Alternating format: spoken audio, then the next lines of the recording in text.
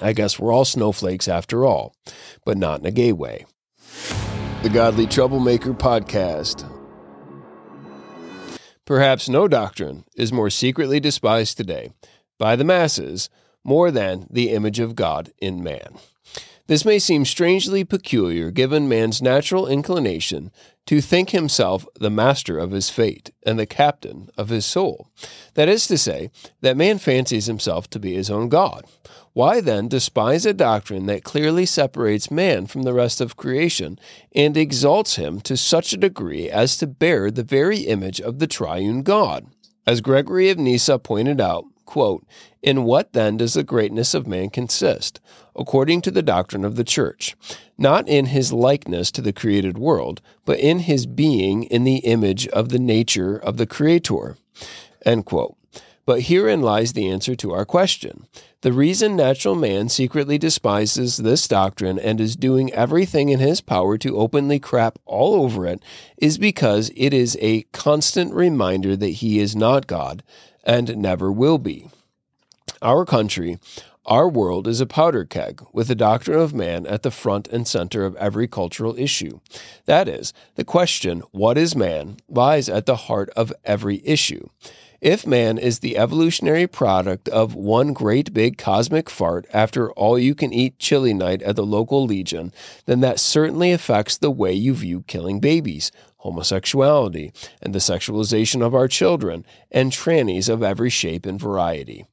However, if man is made in the image and likeness of the triune God of the Bible, it changes everything. It means that man has inherent dignity, value, and worth by virtue of his existence. It means that his dignity, value, and worth are derivative, which means it's derived from God, which means it is an immutable characteristic in our being. We can rebel against it, but there it is, constantly bearing witness to us that God is there and that he is not silent. Hence all of the vitriol, hence all of the vehemence, hence all of the rage around killing babies, gay sex, and genital mutilation. The reason people will defend those things and defend them to the death is because they hate God. The most controversial words in the Bible are still and will always be, in the beginning, God, because it means that man is designed and that he was designed for a purpose, and that only God has the authority and the ability to determine such things. There has been an all-out assault to remove all vestiges of God from society, and yet his image remains stamped on us like iron on hot wax. We can deny it, we can rage against it, but there it is constantly staring us in the face every time we look in the mirror. There it is every time we create anything. There it is every time we make a moral judgment. There it is every time we think. There it is every time we exhibit love for another, and so on. Anytime we do anything, there it is, patiently rapping and ever tapping at our chamber door. And I'm not talking about a raven or Lenore, but about the image of God that we will bear forevermore. You can run from it, despise it, defile it, but there it is, and it ain't going anywhere. I have said it sundry times in diverse manners that there is no outrunning the hound of heaven. This should become painfully obvious when we consider man as made in the image of God. Like the psalmist says, the fool says in his heart, there is no God. Or as Lewis described the atheist as the man who doesn't believe in God and is very angry at him for not being there. The more we deny that, the more suicidal we become. God is light and life, and in him is no darkness at all. Outside of God, there is darkness and chaos and ultimately death. As Blaise Pascal said, quote, "What a chimera is man. What a novelty, a monster, a chaos, a contradiction, a prodigy. Judge of all things, an imbecile worm, depository of truth and sewer of error and doubt, the glory and refuse of the universe." End quote. The more man rebels against his Creator, seeking to exalt himself and build a tower to the heavens, the more he finds himself in the nonsense of his own making. For example, hypothetically speaking, of course, I can become a woman if I choose to be a woman, but under no circumstances could I choose to be a black woman or even a black man. Why? Don't know. I think it has something to do with blackness being an immutable trait, but when it comes to sexual organs, the ones we identify at birth, science has discovered human beings are more like a Mr. Potato Head. The point is, sin makes you stupid. In trying to become more than human, or what sinful man would call superhuman, we soon find ourselves becoming subhuman and acting dumber than the beasts. And there are an awful lot of pigs wearing lipstick these days, and I'm not exclusively talking about Lizzo. All animals are equal, and some animals are more equal than others, but man is not an animal at all. He is the image of God. The image of God. Either man is special in creation, or he is not.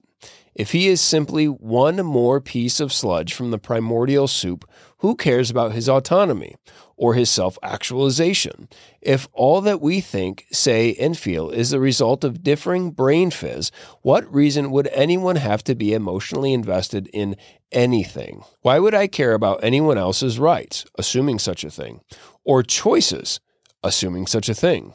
Not only that, but assuming I cared about the advancement of our species, assuming such a standard by which to determine advancement, the first thing I would eradicate would be the homosexuals and the trannies, given their inability to propagate. Do the math. And given that they have no investiture in the next generation, their only focus will be on this current one and on their own needs, preferences, desires, feelings, or whatever you want to call any one particular brain fizz at any one particular time. Therefore, if man as cosmic fart theory were correct, nature, assuming such a thing, should have corrected this error a long time ago, given that homosexuals and trannies would simply be a drain on the current generation and could do nothing to advance it for the next. The same goes for baby murderers as well. However, no one actually believes this. In fact, we're constantly told the opposite, that the homos, trannies, and baby murderers are the most enlightened among us. They're so special, in fact, that they are like unicorns riding over their rainbows of pure joy. It's only the ignorant bigotry of the closed-minded among us that keeps us all from said rainbow riding and such. I think that great presuppositional duchy would call this the irrationalism of rationalism. All this to say, no one actually believes any of that. I believe our geriatric resident-in-chief would call this malarkey. The only reason people continue to perpetuate such nonsense is because they need a reason to justify their rebellion. Everyone believes that man is special. The only question is, which worldview can account for man's specialness? And this is not a specialness in isolation. It's a specialness that runs all the way down and all the way through what man is. Herman Bavinck says, quote, "The entire world is a revelation of God, a mirror of his attributes and perfections. Every creature in its own way and degree is the embodiment of a divine thought. But among creatures, only man is the image of God, God's highest and richest revelation, and consequently the head and crown of the whole universe." End quote. In the beginning, God created man in his image. In the image of the triune God, he created him. Male and female, he created them. Man is the only creature that bears God's image. This is what makes him special. In this, he has a capacity for imitation and worship that no other creature has. It is worth mentioning that in the ancient world, statues or images would be erected, usually as a representation of something or someone great, like a god or a king. Man, in the image of God, is a creaturely representation of God's awesomeness. That is, through man's limited capacities and attributes, we can understand something of God's unlimited attributes. Paul says in Romans 1:20 that, quote, "His invisible attributes, namely his eternal power and divine nature, have been clearly perceived ever since the creation of the world." End quote. Nowhere do we see more of God's invisible attributes than in his image bearers. Man was not just created to be, but to do. He is to represent the Godhead in creation as his image through dominion over creation, to rule it. He was created as a prophet, priest, and king over creation. He was to rule over creation according to the will of God. He was to be a mediator and representative to creation according to the will of God, and was to speak God's word over creation according to the will of God. Every capacity and attribute that man has was given to this end.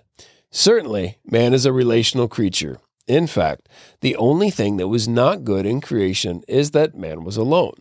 He needed a helper fit for him. He needed one like him, but different. One that is equal in value, but different in function. A co-creator, a co-inhabitor. Thus man and woman, in covenant union for life, more fully image God in their unity and diversity, in their relational love and loyalty, and in their procreation, multiplying their dominion. All of this because God is one, and yet three distinct persons, Father, Son, and Holy Spirit, existing in perfect love, union, and loyalty within the Godhead, perfect unity and diversity, which only Christianity can account for. That is, if you don't start with it, you can't smuggle it in later. Man has a personality. Every single last one of us is unique and different in some respects. I guess we're all snowflakes after all, but not in a gay way. Again, if you don't start with personality, namely a tri-personal God, unity and diversity, you're not going to get it downstream. Personality doesn't just spontaneously spring up out of a cosmic fart and such. Man has a mind, though that may be stretching it a bit for some these days. They still maintain the mental capacities. Man has dominion over creation through the power of the word. Language, logic, mathematics. Man thinks because God is all-knowing. Man was given a will to determine right from wrong, good from bad, righteousness from wickedness, and so on, because our God is a holy and just God. Without an absolute moral standard outside of man, all you have is might makes right, assuming such a thing.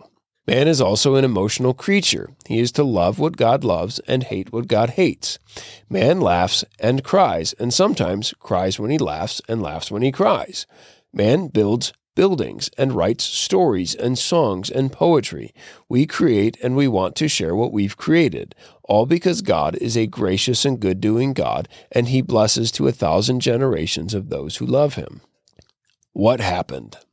Sin happened. Rebellion happened. Hence filth and glory. The image of God in man was not lost through the fall. All of his capacities and attributes are still intact. It's what man is. Man was created as a mirror to reflect God's glory. Through the fall, man sought his own glory. He sought to place himself on the throne of God by being the absolute moral standard over creation. Man was to rule over creation according to the word of God. Man's authority was a derivative authority, not an original authority, in that it did not originate from him, but rather was given to him. So instead of submitting to the word of God and crushing the serpent's skull, Adam passively allowed his wife to sin, whom he was to be the head over. He submitted to the creation through the serpent rather than his creator. God said, and the serpent said, however, I will decide for myself. As a covenant head, a representative man, we all fell in Adam. In essence, what man did was turn from beholding the glory of God, thus reflecting God's glory, to looking in a mirror instead of being one, like Narcissus gazing at his own reflection only to drown himself. Fallen man is like a cut flower. The image is still intact, but the ends to which it is now directed is perverted and corrupted. One may say that we are robbing God of his glory. Is there then any hope for fallen man? Well, left unto himself, absolutely not. Fortunately, by the grace and mercy of God, he has not left us unto ourselves. He promised to send a new prophet, priest, and king into the world to do all that Adam did not. This last Adam would crush the serpent's skull and perfectly represent God to creation, ruling over it as the perfect image bearer. In fact, to see him is to see the Father. Through his perfect obedience to the Father's will and representation of the Father's will even to the point of self-sacrifice, not self-glory, he would be given a name above every name, and at this name every knee will bow in heaven and on earth and under the earth. Therefore, there is salvation in no one else, for there is no other name under heaven given among men by which we must be saved. Acts 4:12. Jesus Christ is the radiance of the glory of God, the exact imprint of his nature. He is the image of the invisible God, the firstborn over all creation. He is the Son of God, and he is the perfect image bearer in true knowledge, righteousness, and holiness. And through Jesus Christ, and Jesus Christ alone, is this image renewed and redeemed in man. Only through the regenerating power and working of the Holy Spirit, circumcising one's heart and enabling one to see Jesus as the perfect God-man who lived the perfect righteous life that we could not live and died the death that we deserved to die, and seeking refuge under the covenant headship of the last Adam, can one begin to function as God intended, that is, for his glory. Therefore, come and welcome to Jesus Christ. Conclusion. Quote, progress means getting nearer to the place you want to be. And if you have taken a wrong turn, then to go forward does not get you any nearer. If you are on the wrong road, progress means doing an about turn and walking back to the right road.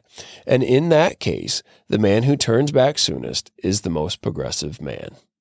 C.S. Lewis.